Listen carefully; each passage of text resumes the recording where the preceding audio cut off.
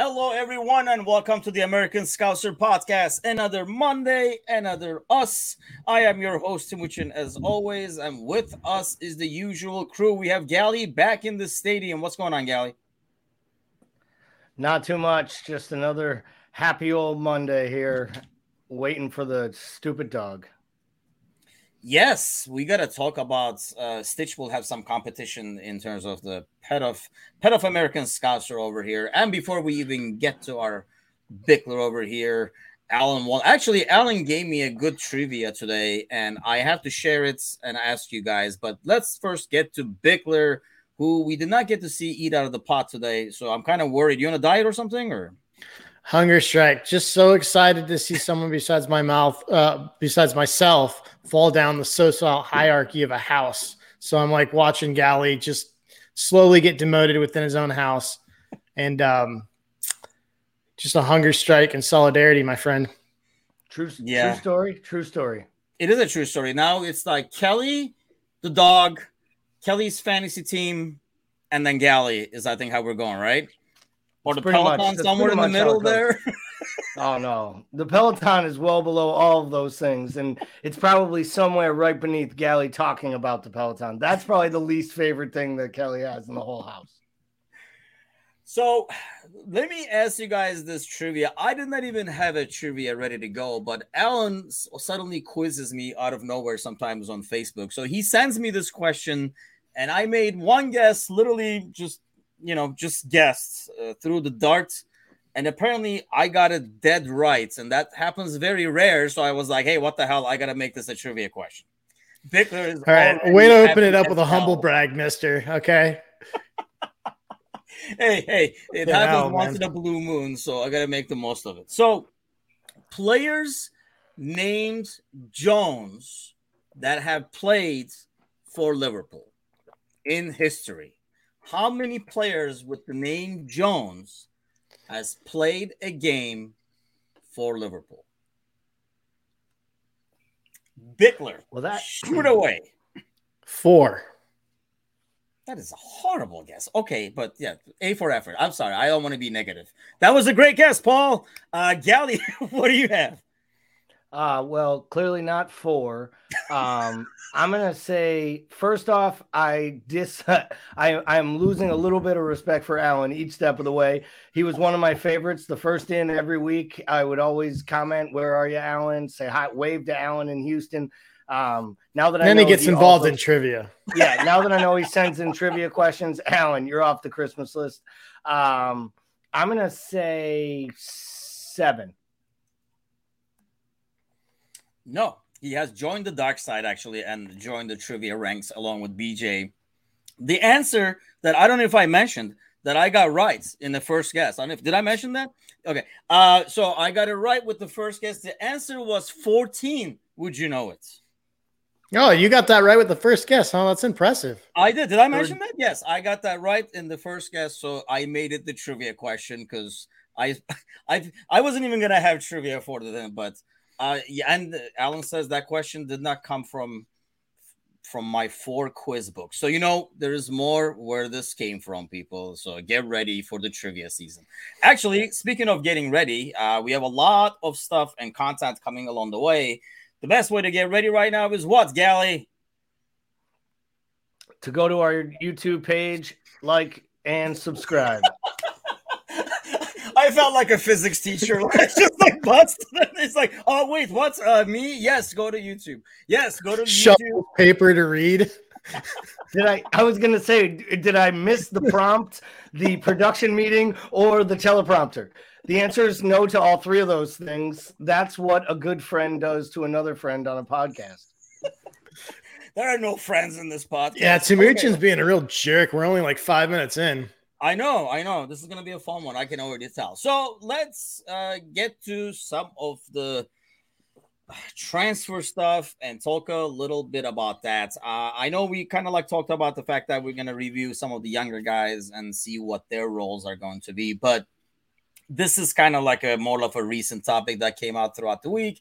probably from like Mo's camp. And I know it really gets Galley going in terms of wage demands that they had, and what Liverpool. And these are all allegedly, supposedly offered and stuff like that. What do you make of that whole 350, 450 conversation in terms of salary? First of all. Well, yeah, it does make my blood boil a little bit. And the biggest reason that it makes me frustrated is these are the types of paper leaks that are only released by a player's side. It only helps the conversation if the public knows that Liverpool set a price and Mo has declared that he's not going to take it. I didn't love him outwardly saying I'll absolutely play out my contract and leave on a free if I have to next year. I thought that was like a threat earlier in the summer. I really didn't like that after the Champions League final. I haven't really liked the way Mo's handled this since basically AFCON. I think up until then, it was a straight negotiation, but with 18 months left, you either make concessions and you start to make reasonable demands that start conversations. And I understand all the stuff about open market and fair price, but at some point, enough is enough. And it's unfortunate. It looks like if he leaves, it will probably be at no fee. And that's really unfortunate, even though we've gotten an amazing amount out of the investment we made in Mo Salah. Yeah, because that seems to be like, if we can't agree, I mean, he flat out said he's going to be here. He wants to be here next year and stuff. So unless we make a move to sell him in January or whatever, I don't see us doing anything over the summer, especially with losing Mane and everything like that. But how about you, Bickler? First off, I guess let's start with this. Would you even consider paying him $450 based on his, contribution and what he means to the team? Absolutely not. And I know that he's built differently than a lot of players, and I think that he probably will have a lot more productivity into his 30s than you would typically see from a front three player whose game is predicated on pace. I think you probably will get more productivity out of him. But the bottom line is, like, I don't necessarily believe that he's looking for 450. To me, that's really hard to reconcile when you look at a couple of things. Like, he said like halfway through this last season that he wasn't asking for anything crazy. To me, that's fucking crazy when you look at what this club has historically done with wages. And B, like, on that same note, if he's going to ask for 450, he has to know, like, the way that you negotiate is you at least put yourself in the ballpark. If he's asking for 450, he's firmly got himself on the other side of the fence to start the negotiation, which is not what you want to do in this situation, because this club has made it very clear that everything is going to be within the framework and the structure of the club. And the structure of the club tops out around in the threes, depending on who you're at and what you're doing. And, like, there's just no way that this club is ever going to bend in that way, and they shouldn't. We're going to get a 22-year-old on a 6-year deal who's going to be a fraction of that cost, and it'll be just as good in 3 years because we don't miss on transfers. How about you, Gally? I mean, you got to figure I'm assuming you're going to find 450 up there too. Do you do 400? Let me do Mo's agent with you. Like, what are you paying Mo? Do you want to give him 400 or do you want to cap it up at 350? What do you want to do? I mean, are we talking a 2-year deal at 375? Maybe that's 2-3 year deal. You can't go much longer, and that's the issue. Mo does want, he can say all he wants, I would consider a 2-year deal. That he wants a 3 to 5 year contract at 300 or at 400 to 500,000 pounds a week. I mean, he basically wants a 75 to 90 million dollar investment, and I don't think you can do that at his age, regardless of his build and shape. So for me, it's got to be highly bonus and incentive laden with a lot of things and metrics he can hit. But I think it's in the 375 to maybe 400 absolute tops. And the only way that is it's real short money.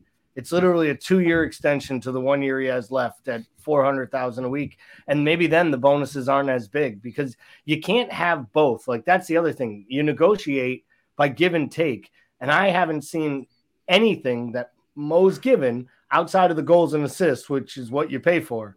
But there's nothing in this negotiation that feels like it's two-sided. And I don't think FSG does business this way. In fact, we've seen and know they don't do business this way. Yeah, I think like most people don't understand that it's not just you just not looking at Mo. I think that's like the biggest misconception out there. Like people think, well, look at all the goals and stuff like that and pay him, not considering that has to reflect on everybody else on the roster. So all these people that are probably getting 200, next thing they know, they're going to be bumping it up. So going back to what Gally was talking about, and by the way, Michael Martin says, I don't think he's a mercenary. I think it's just poor negotiation skills. And I agree. I mean, I don't know, because of his agents, or ultimately it's more like an ego thing where, similar to Mane, it's not just about the money. It's about, being paid at, almost like getting the respect via money or something like that. But Bickler, how much of a factor is the age with you? Because Gally talked about it. His age, if he was 26, would you be give him the 400? Or because he has been durable. But then again, that also I think if he was I just think that changes the entire conversation. If you're talking about a 26-year-old, you're talking about a player in his prime with 2 contract windows left versus somebody basically playing for their last big contract. I think it changes the conversation entirely. I don't know if I go as high as 400 because you're talking about let's look at Trent. Let's look at Robbo. Let's look at Fabinho. Let's look at Ali. All those players are considered some of the best in the world at their position, and they're all going to make the argument they should be paid like they're the best in the world. Do you know what I mean? And that's a fair argument, but this is how sustainable winning is built. You do things that are in the realm that strengthen the core of an entire side, and you're not going to handcuff yourself financially to one player because you're going to it's you're essentially playing and strengthening one position to hurt 8 others in that case. And I think in this scenario, you're looking to how can I lock in the core of this group? And that's why you saw all those extensions for Trent and our key young players earlier last year going in to this year, because we knew this is the big window. We essentially have the entire starting 11 between last summer and next summer expiring. So I don't know if I go as high as 400 right now. And, if he was 26, maybe that would be a different conversation, but then you got to take a really hard look at what that does for the rest of the squad. And I know no one wants to talk about wage structure, but it's a real thing. It just also, when it comes to the age, it also really comes down to the fact that you can resell. So you're investing with the idea that there's a sell-on price. So when you buy a 24-year-old, you have the idea that you can sell them on. So you pay a little more, but you make 30, 40 million like we did for Mane, or maybe even 60 or 70 selling a Mo Salah right now at 30 years old. You'd get 50 million for him. And if he had another year left on his contract, we would have got 2. So I think that doesn't get talked about enough when wage structure isn't the sexy conversation, but it's not just buying young, cheap players to sell high. It's buying players that have any value at the end to make the selling process, the sustainable business model that Paul was referring to. So I just don't think that gets talked about enough either. Sorry. Yeah, and honestly, all this makes me respect what Mane did even more. It's a bummer that we lost him, and he was one of my favorites, but he made himself clear. And maybe Bickler said, he kind of by his demands, knowing he's not gonna get it, he kind of set it up to be able to get that transfer. But there wasn't a lot of this drama. I know we made a huge deal of him, talking right before the final and stuff like that, but most thing has been dragging on for months and months and months, and it's almost like he can't get enough of talking about it to media. And I know he's constantly being asked, but holy cow, do it bits behind the scenes. I think it almost makes it, hey, if this thing gets done and he signs for 2 years, 3 years, whatever, no one will ever talk about, this whole drama behind the contract. But I don't know. To me, especially at least personally, makes me respect Mane more in terms of how he went about his business. So looking in your crystal ball, Bickler, how do you see this unfolding? I think he's going to play out his contract and leave at the end of next year. You okay with that? Yeah, I am. I would like him to resign. In a perfect world, I would love to resign Mo, but I think my mind says that he cares more about this final contract than he does about staying at Liverpool, and that kind of breaks my heart. But I also just am choosing to look at it as he came in and he accomplished anything any footballer could want to accomplish outside of maybe the Ballon d'Or, which he maybe doesn't think he's ever going to win. And I think the sad thing for me is that for Mo, I think it's going to hurt his legacy because I think he could stay and finish out Liverpool at the top of his game and still get a short move at the end of his career. But I think that he's going to take money and go to there's only 5 clubs that could even enter this discussion in terms of who could possibly pay him in that wage range. And I think he's going to go there. And I don't think any of those teams really play a style that suits him. I mean, I think that he is a combination of incredible elite talent, but in a system that really plays to a lot of his strengths. And I don't think he's going to get that same set of circumstances, whether it's tactical or just system in general around him. And that's a good conversation obviously he's a great player and he has certain skills that, very rare players possess. And I've seen in terms of watching him, he does some things that, trust me, I've seen a lot of it over these goddamn years. So, not a lot of players can do. But how much of that is a product of the system, do you think, Gally, in terms of what he brings? I think the system has been built around his strengths the same way the system's been built around Trent's strengths. I think the fact that they play as well as they do together has helped Mo. The fact that Bobby is the type of center forward and that Jurgen has continuously through most prolific times, Bobby was in the center of the pitch and in the center of a lot of all the good things happening for Mo, both with space and with, actual assists and by creating play. And I think that has aided him to have the prolific numbers that he has. If you're asking me if I believe Mo Salah becomes Mo Salah staying at Roma, the answer is no. It wouldn't have happened. He was put on a pitch with better players. And this time around, unlike the time at Chelsea, he was able to both grab a hold of a role and flourish in it. And I think he has a manager and a setup that helps that. I also believe he's been the best player on the pitch most of the time he's been here. But unfortunately, this is too close to the end of a contract for him to re-sign. And it's going to be unfortunate when he leaves, but I don't believe he'll be playing here after the end of next season. So you're saying he's going on a free as well? Yep. And the same question to, are you okay with that? I'm not okay with it from a business standpoint. We're this deep into it. We can't get rid of him in the same summer that we get rid of Mane, even though we bought Nunez, even if we spent wisely. I don't think there's a fee out there that's worth it when you take back the player that you'll take in the loss. So I think you just take a loss on the financial side of it. You hope you win some more trophies. And then, you move on in the summer and you prepare your recruitment now. So how about this question? Do you think, Bickler, that the addition of Nunez or the new outlook does it play any parts in Mo's decision at all? Or is it just basically about the money and the contracts? He figures everything else will be worked out by himself. I don't think the incoming players have anything to do with it. I don't think they're really related. I think that this was always going to be the scenario. I think they were probably looking for some depth across the board. In terms of I think that Nunez's addition has more to do with the fact that Bobby's got limited legs on him at this point. And I think that, you saw with Jota, he's not always available in that central spot. And if Bobby's hurt, I think they wanted to look at the future. And so but I think maybe I didn't phrase it right. Do you think, in terms of Mo, the way Mo looks at it, do you think it makes a difference? Does Mo say, you know what, let me play out the contract, go somewhere else next year, get the big contract?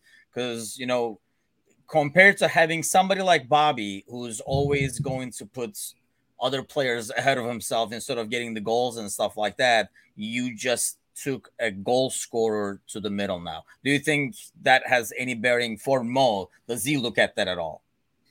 No, I don't think so.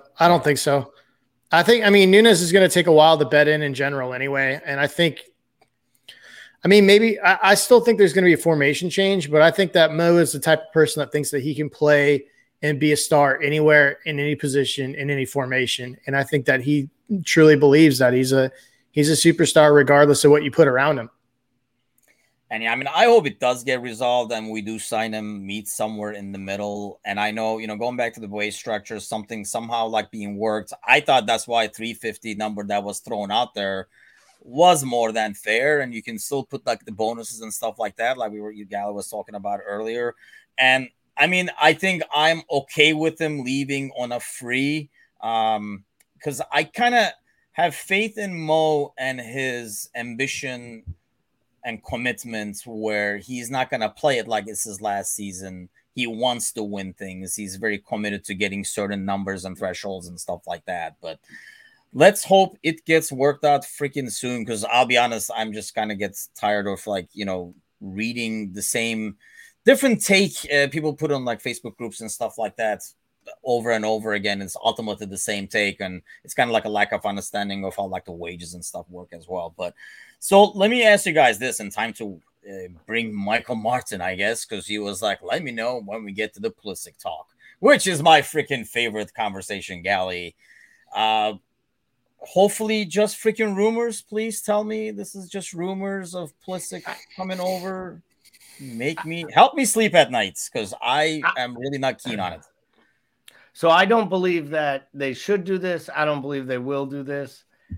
Depending on the price, do I think they would consider doing it? I do. They definitely have marketing ties inside their football minds as well. They know what having a player like Pulisic, if he was healthy and playing well for the club, would mean. But he'd be the 5th or 6th. I mean, if you're telling me that Christian Pulisic comes in and plays the Taki Origi role, and it's 25-30 million, which is about what his rate would be, maybe even less, I could see why they would be interested in it, because when he plays, his numbers are actually very good. And he actually played a lot more matches in the last 2 years than it comes across when you actually look at all Chelsea's matches. But I think this is a non-starter, because I think this is the type of paper talk that happens when people don't have anything to write and talk about. Because Jurgen Klopp has made it clear that he was a huge fan of Pulisic when he was a kid and tried to sign him once at Liverpool. He's made that clear, so people just put 2 and 2 together and figure he'd want him again. How about you, Paul? Are we getting Captain America? I mean, at this point, does it really have as much of a marketing value?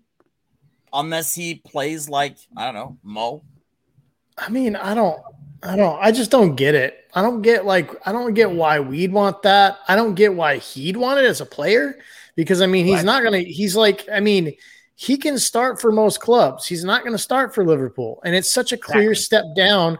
Like, if he's your answer to right wing depth between, the bridge to Cade Gordon, if Gordon ends up panning out, like, it's such a clear step down to me. Like, and that's not like, look, anyone after Mo is going to be a step down. Okay. Like, let's be honest. But like, I just think there are so many better options in that price range. Between, if you want to go out and get a big money, like if you want to put some money down, go get a Jerry Bowen, who's got at least going to be a homegrown player. Go take a shot at Rafinha, which has got the Brazilian connection and still young. Like, it doesn't have the durability issues. I just think there are so many other options out there that make more sense to me from a business standpoint on the field versus like caring about who gets put on a poster in America. And like, I just don't think it makes sense for us as a club. I don't think it makes sense for him as a player either. I think that's not the biggest part. I don't see why he would find it attractive. I mean, the only, I guess, case that can be made is the fact that if he's going to play on the right-hand side with Mo's contract situation, thinking a year after that, he could be Mo kind of thing. Or the fact that he really, really wants to go back to work with Klopp. But I don't know.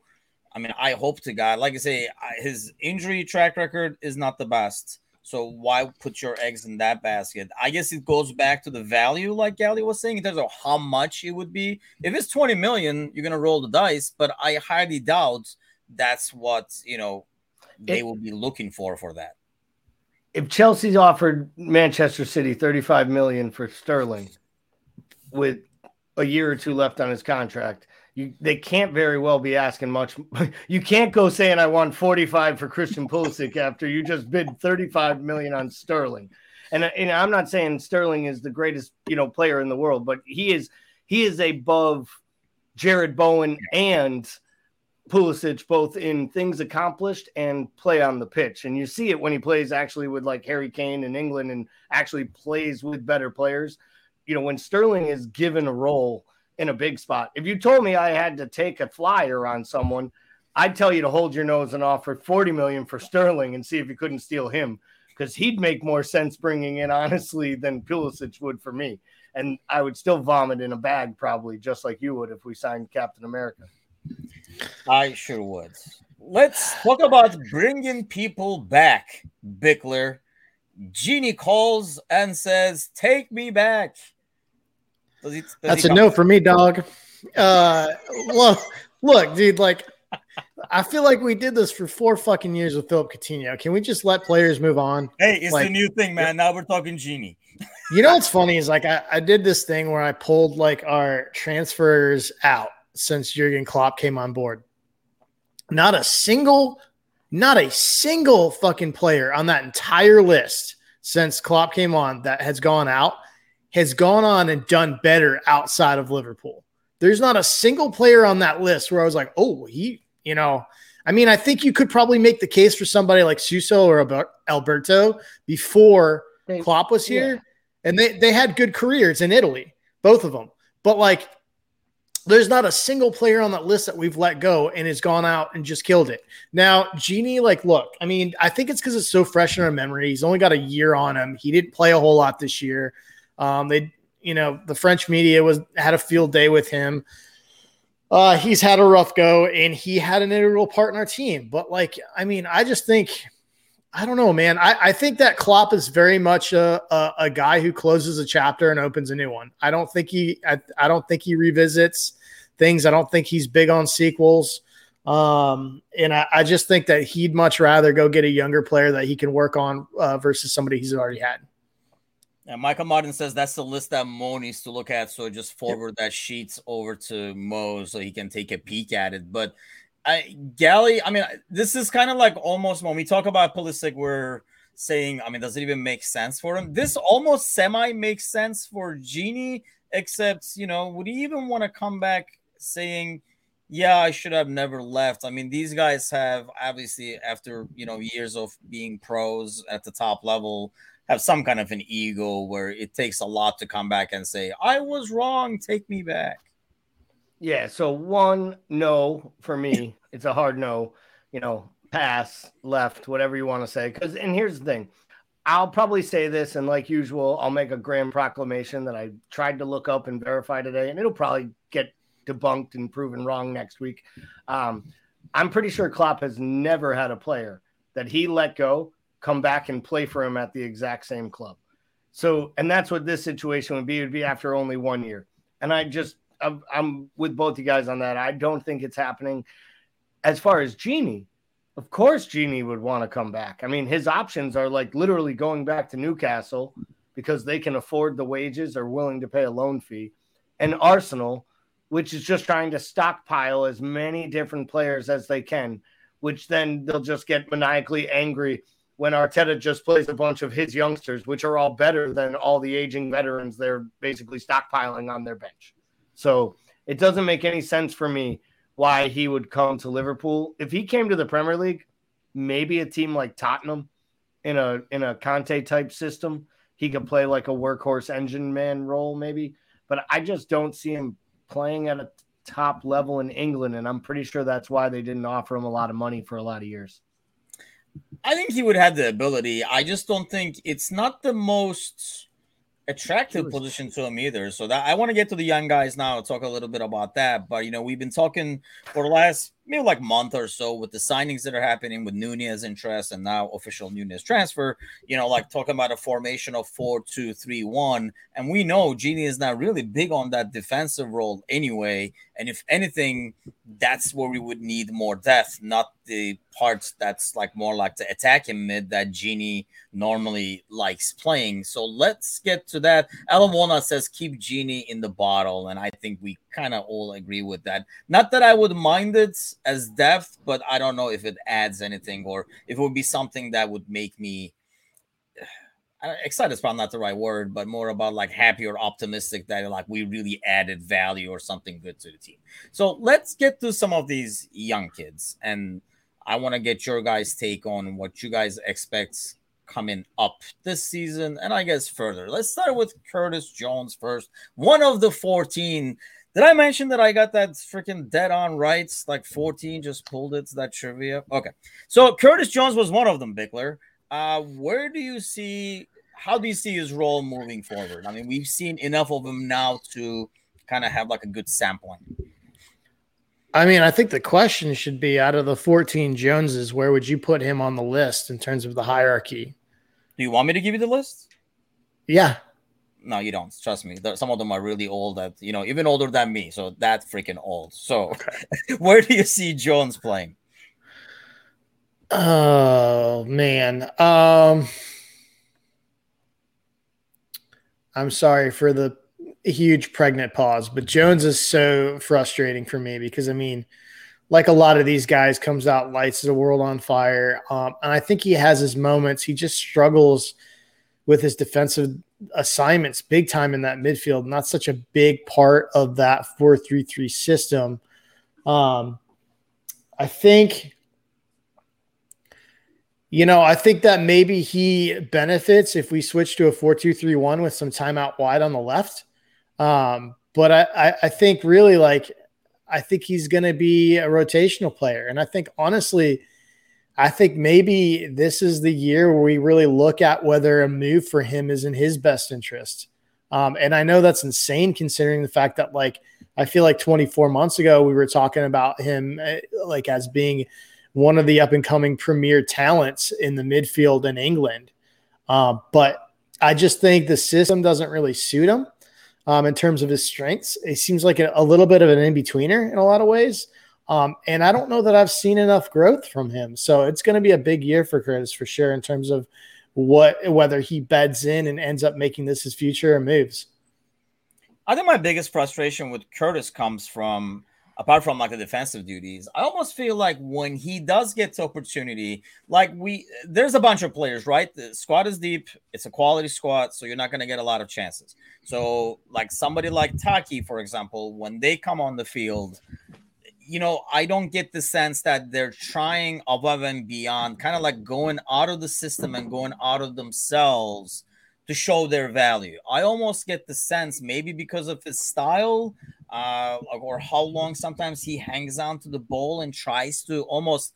I used to say that about Keita all the time when he would get rare opportunities, that he would almost try to force some passes and thread the ball in instead of playing within the system. Is that just an age thing? First of all, I guess, do you agree with that, Ali? Or is that just an age thing, or it's just the style? I mean, he wants more. Like I say, he does not play as fast as, for example, I know Hendo is not as skilled on the ball and doesn't have the fancy moves that Curtis does, but the ball moves a lot faster, which this midfield demands. Yeah, so to the great questions. To those points, one, I don't think it's just an age thing, because I think we've seen it in younger players who don't do it when it's not in their makeup. I think it's in his DNA to be a highlight reel, to be a showboat player. My bet is he was the kid who was the most talented and the trickster, and who liked all the playing all the tricks in the park and did the small touches and liked a little shit talking, because he looks like a shit talker, right? You see him with the bandana after they win the title. He acted like he literally won the Premier League title himself on the pitch. And I don't blame him. I probably would have fucking too. But I've been probably the most critical of him at times, especially early, of his defensive lapses. And I'll just say it here. I don't think he's good enough. Like if a good bid came in now for 25, 30 million from someone because he's English and he's young, I'd take it, because I don't think he's Conor Gallagher, and I don't think he's, James Madison even. And that's the type of player we're talking about him being, like a number 10, an advanced forward, attacking mid, a attacking player on the left. And he hasn't shown enough in this system that it's going to work. And I just feel like there's another player that there's value in, but the longer you leave him sitting on the bench and getting older, I think the less price you'll be able to ask. Paul said earlier we haven't had a player leave that has succeeded, and I actually agree with him. Outside of maybe Solanke, he didn't succeed to 29 million, but he helped Bournemouth come up. He was their leading goal scorer last year, and the only reason I say he's a success is he's still a starter on a team, and he's not playing in a lower division, and he's helped his team progress to the Premier League. Maybe that's a good one, and maybe the Iwoni kid or whatever that went over to Germany that looks like he's coming right back to the Premier League. But those are like, they never did anything with our club. But I'm not sure if Jones leaves, we're ever worried about what he did when he went to Villa or Crystal Palace, to be honest.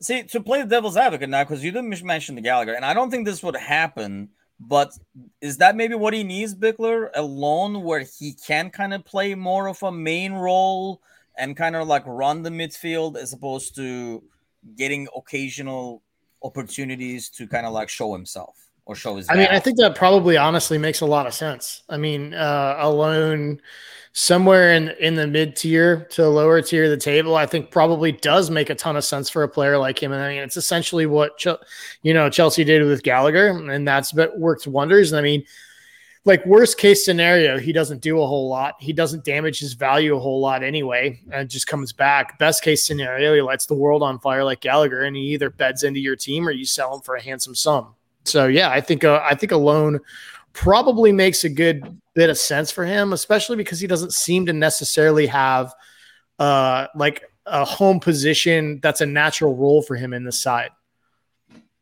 I love his like self-confidence. Like Gally was saying, like those moves and stuff like that.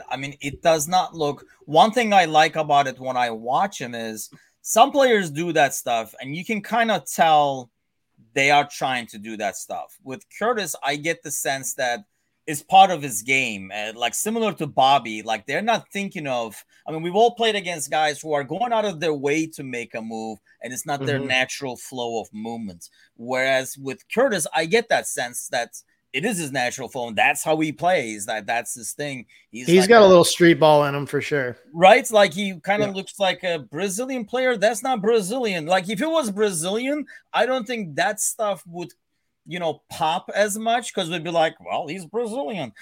Because he's like, not. I think it kind of like sticks out more that he's like, I don't want to say showboating, but he's kind of like doing those moves and stuff. But I just don't see us, unless, especially the situation we have overall in midfield, as well as, it sounds good to have that loan deal for him to get some great opportunity for Curtis kind of deal.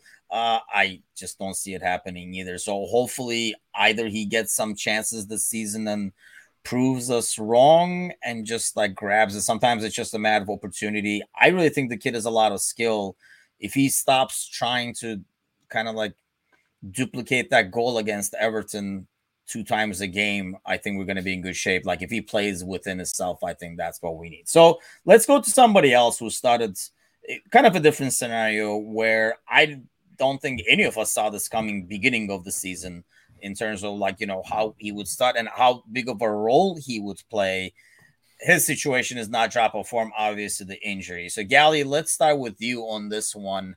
How do you see like Harvey's role moving forward? I wish we could have saw what would have happened had the Leeds injury not occurred. Because, the 2 big starts early, the key performances, the way the manager was talking about him in the midfield, it looked like it was his job to lose, which is pretty amazing. And it would have been great to see his maturity. Now, he came back and he was semi-healthy and he contributed for a little bit, had even that big start in the Champions League. But then, just fell off the map. So did he fall off the map because they noticed things in training and they thought maybe he's not 100% healthy? Or were they worried about his energy levels? Was it fitness, or did he just fall out of form? So I think this is a big year for Harvey. He too has to find a role, and his actual spot in the side is, would he be your number 10? Is he playing as a backup on the right in a 4-2-3-1? He's not one of the two deep lying players. So, he's one of those top four. So where does he fit in?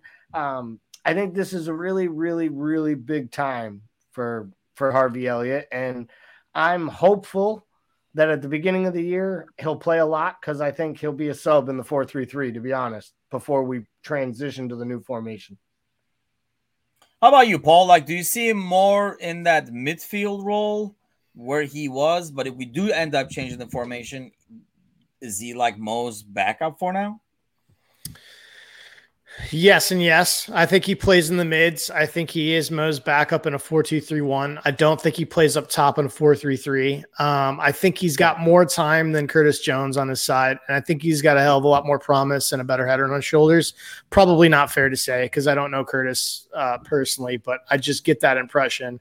And I think Harvey's an interesting player, because I think he's a player that probably has a lot to show centrally that we haven't seen, just based on where he's played traditionally through the academy setups, all the way in through his championship experience. And I think it's very interesting, because I think he's got a lot of what Carvalho has, but I think he's a better passer than Carvalho. And I think it's going to be really interesting to see how that plays out. But I think a 4-2-3-1 solves a lot of issues for us and gets minutes for players that I think need minutes in the system. So I'll be super, super interested to see this come out. If we play a straight 4-3-3 for the entire year, I'll be a little bit disappointed, but more importantly, I'll just be absolutely shocked, because the pieces are there for a 4-2-3-1 just in general across the board. And I think that would definitely help a player like him. I think it just would help the side in general. But yeah, I think that midfield is where his future is. I think, man, if he can get minutes in a 10, I think that would be phenomenal for him. I think it'd be really, really special to see. Yeah, with Carvalho coming in, that almost like adds one more person to that mix. So, Gally, if you had to take a guess, who gets more minutes this season, Curtis or Harvey? I would guess Harvey, because I think he does more. I think he has more roles, and I think in the positions he'll end up playing, there's less people to back up the spots. I think Curtis is too buried between Thiago, Hendo, and Keita to start. That's a good point. I guess it really depends on the formation we end up with as well. What do you say, Bickler? Yeah, I think Harvey will get more minutes, just in terms of, like, for all the reasons Gally mentioned. I think that, man, what's crazy is we talk about Harvey, but I think Harvey's a better defender too. I think Harvey does more work. I think he's got better. I think he's got better awareness. I think he's just got a higher game IQ in terms of knowing where to be positionally and how to read things. And yeah, I think for me, it's got to be Harvey. And from what I hear in the local nightlife scene here in Boston, Harvey is a god among men, because he found a way to not be caught on social media drinking any alcohol, smoking any cigarettes, or basically hanging with any scantily clad women. And all of the back page, like dirty water papers, were basically like, this kid came to town and ripped it up like a superstar, but never got tagged anywhere. The only thing they ever saw was him pouring that beer at Carragher's. And then Carragher's put out a post that you only have to be 18 to pour alcohol in New York City, but you got to be 21 to drink it. And don't worry, we didn't let Harvey have any drinks tonight. So good on that lad for living up his holiday here in New England.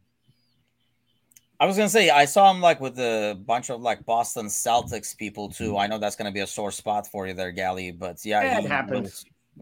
Well, I mean, you could be a Lakers fan like me, so it only gets worse. Or you could be unannounced like Bickler over here when it comes to the NBA. Yep, exactly. Unannounced. Yeah. Okay. The silence says it all. Okay. Go Pistons. So I mean, the thing with Harvey is one thing I really liked seeing last year, and extremely disappointing when he got injured, was I really like what they had going with him, Mo, and Trent on that side when he was playing. And it looked like, man, this could be something to go on for years, because we weren't talking that much about formation change at the time, but it looked like, man, we could have something really special here, as young as those two are. And well, at the time, at least, we thought Mo was going to be around for a while. But would be interesting to see what role he plays, and if we do, I guess, get the formation change that we're kind of like almost like anticipating seeing here and there. So going back to young kids, we did not talk about this, and honestly, aside from what I've read about him, you guys know how I feel about these YouTube videos and what they show about a player and stuff like that. We did finally get an actual right back backup, which kind of like, I guess, signals that Nico will not be with us. What do you say about the Ramsey move there, Gally? So you guys know I watch the matches with a good group of guys. Some of them are from overseas. A few of them are Scottish. And I asked one of them the other day, and he said that his brother is an Aberdeen fan. And as soon as the like talk of him signing came up, he was like, "You're signing the perfect player." He's not a perfect player yet, but ultimately he is like their diamond in a rough. They've been grooming this kid. He's been a youth product through their ranks. They love him. He's creative. He came up at 18. He played in some huge matches. He scored a couple goals that are both crackers. I know you'll have to watch YouTube to see it. But it's a real, I mean, the kid's supposed to be all the skills. They handed him number 22 for his unveiling, which basically means you're a first-team player before you sign a contract at 18 years old. So I think he walks in, the backup right back. I do think it'll take a little bit, but I think we got a really, really good player. And this is a perfect opportunity of buying a young player. And if he turns out to be a gem, you sell him for a ton of money. This could be a steal. And going kind of like to the earlier conversation, Paul, does that kind of mean that we decided Nico is never going to be good enough, or almost like too good of a backup? Which one do you take that as, that we move on and get Ramsey instead? So cop-out answers, I think he's both. And I say both because I think he's not good enough in terms of what we demand defensively out of that position. And I think that he's good enough that in his situation, he wants caps for national team consideration. So he needs to be playing elsewhere. This Ramsey kid, I mean, listen, like, I don't like doing the whole thing where we get on YouTube and we watch 10-minute clips of any great moment that he's had in the entire season, and we see it in a 10-minute clip and think he's the next Messiah. After a couple beers, I had this genius idea, like I normally have all my good ideas. And I looked up and found a full match, Aberdeen match on YouTube of them playing Hearts. And let me tell you, this kid at 18 was straight up dominating the right side of the field. And I mean, not just I think everyone talks about how he's like an offensive powerhouse, but he was straight up just ragdolling dudes, just throwing them down. And the Scottish League's a rough league anyway. The other thing that struck me as interesting with Ramsey is that he's authentically and sincerely a two-footed player. I mean, he two of his goals, 2 to 3 goals that I saw, came from a left-footed shot cutting in from the right. And that's we don't see that in the arsenal on our team. We don't have a whole lot of players. I mean, Mo does that, right? Mo comes in and bangs it in on his left, but you don't see Trent doing that. I mean, you'll see Trent slot some through balls in that way, but he doesn't wind up with his left. I mean, that's what struck me is the raw material is there for sure. I'm sure Jurgen's just absolutely crawling out of his skin, waiting for this kid. So, yeah, man, we all talk about how we needed right back cover, but that's a legitimately exciting addition to this team. I'm not even going to get into the conversation of, because obviously the natural flow of the conversation is going to go to, does this mean eventually Trent will go to mid and stuff? We'll leave that conversation for another day. But in terms of Nico and obviously some of the outgoings, we talked about Ox on last week's podcast and stuff. Does this mean that we're not going to get the fact that these signings have not happened yet, or there's nothing like very concrete, except maybe for like Taki seems to be, like the amount is set and stuff like that. Does that mean we're not gonna get what we're looking for, and might end up keeping a guy like, for example, Ox or somebody like that, Galley, or is it just a matter of big names going first and then these guys come next? I think honestly, a player like Ox goes if Ox wants to go. This is that thing about Jurgen, right? He doesn't force players who have contracts out of the club, which is probably why we're losing more players on a free than other clubs are, even though it's becoming a trend all over Europe that players are just running down their contract, taking max money. So I think that Nat will get sold. I believe Nico will get sold. And I think Taki will be sold. From there, I think it will take a decent offer and a good opportunity, to steal the phrase, for Ox to leave. No, but I think Ox wants that opportunity. It's not about us. We'd sell him to fucking Southampton and be like, go back where you started. Figure this shit out again. Go to Arsenal, go to Tottenham, go to West Ham, go wherever else in London will take you. We don't give a shit. Go party somewhere else. I mean, he's on $200,000 a week. He doesn't play, and he has 1 year left on his deal. So, he's going to walk on a free. So I'd feel like you'd want to recoup some funds. But I think it's hard to move a guy like Ox because he has this idea that if he gets a chance, he'll succeed because he has. So it's, good on him for trying. I hope he moves on.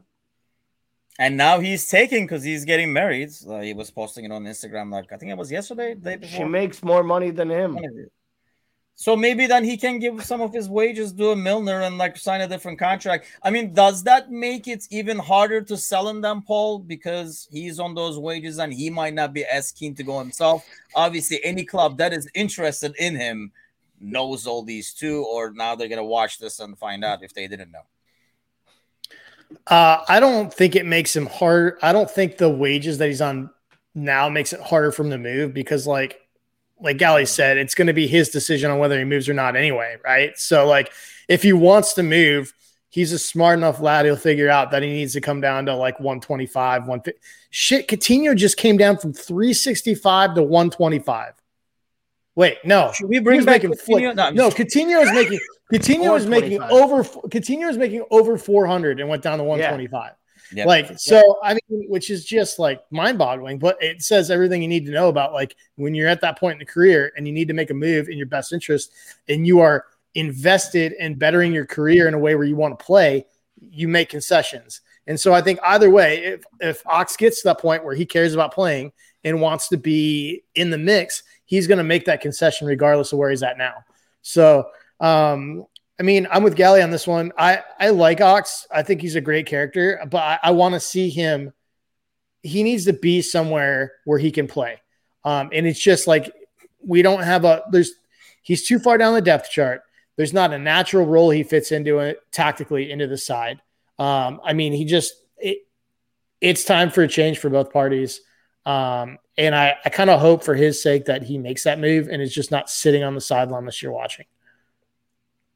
I made every single recommendation for him in London basically to go to, except for the one he should go to. He should go to Crystal Palace, play under Vieira, an Arsenal-like player who likes a little bit of flair and lets midfielders drive and do pace. And he can help fill in because, Gallagher's not going to be there and they're going to need a player.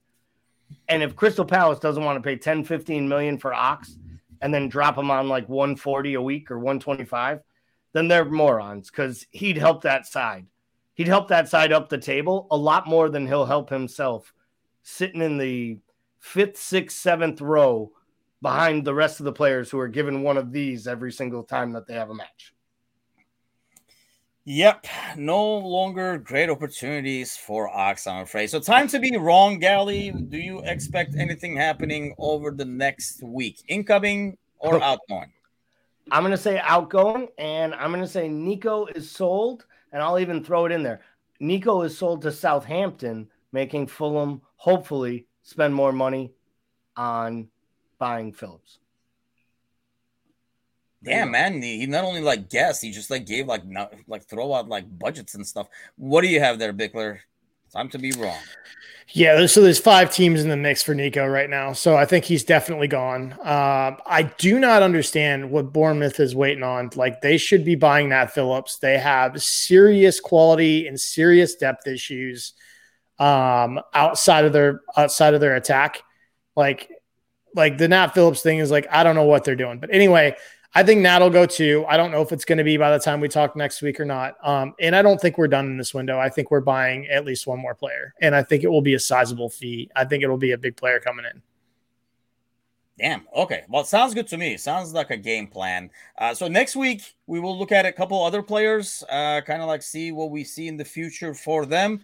Meanwhile, Paul, what should people be doing? You should be liking and subscribing. There we go. We got to get this thing down. We might have to get Paul a couple of beers first, but either way, it's going to happen. Yep. Definitely give us a like and share, and definitely go to the YouTube channel and subscribe to us over there. We're counting down like 2-3 weeks left over here before we launch the full spiel, and you get even more of Bickler, Galley, and Timuchin. Just what you guys wanted, probably. Well, everybody, thanks again for listening, joining in, and chiming in. See you guys same time next week. Take care.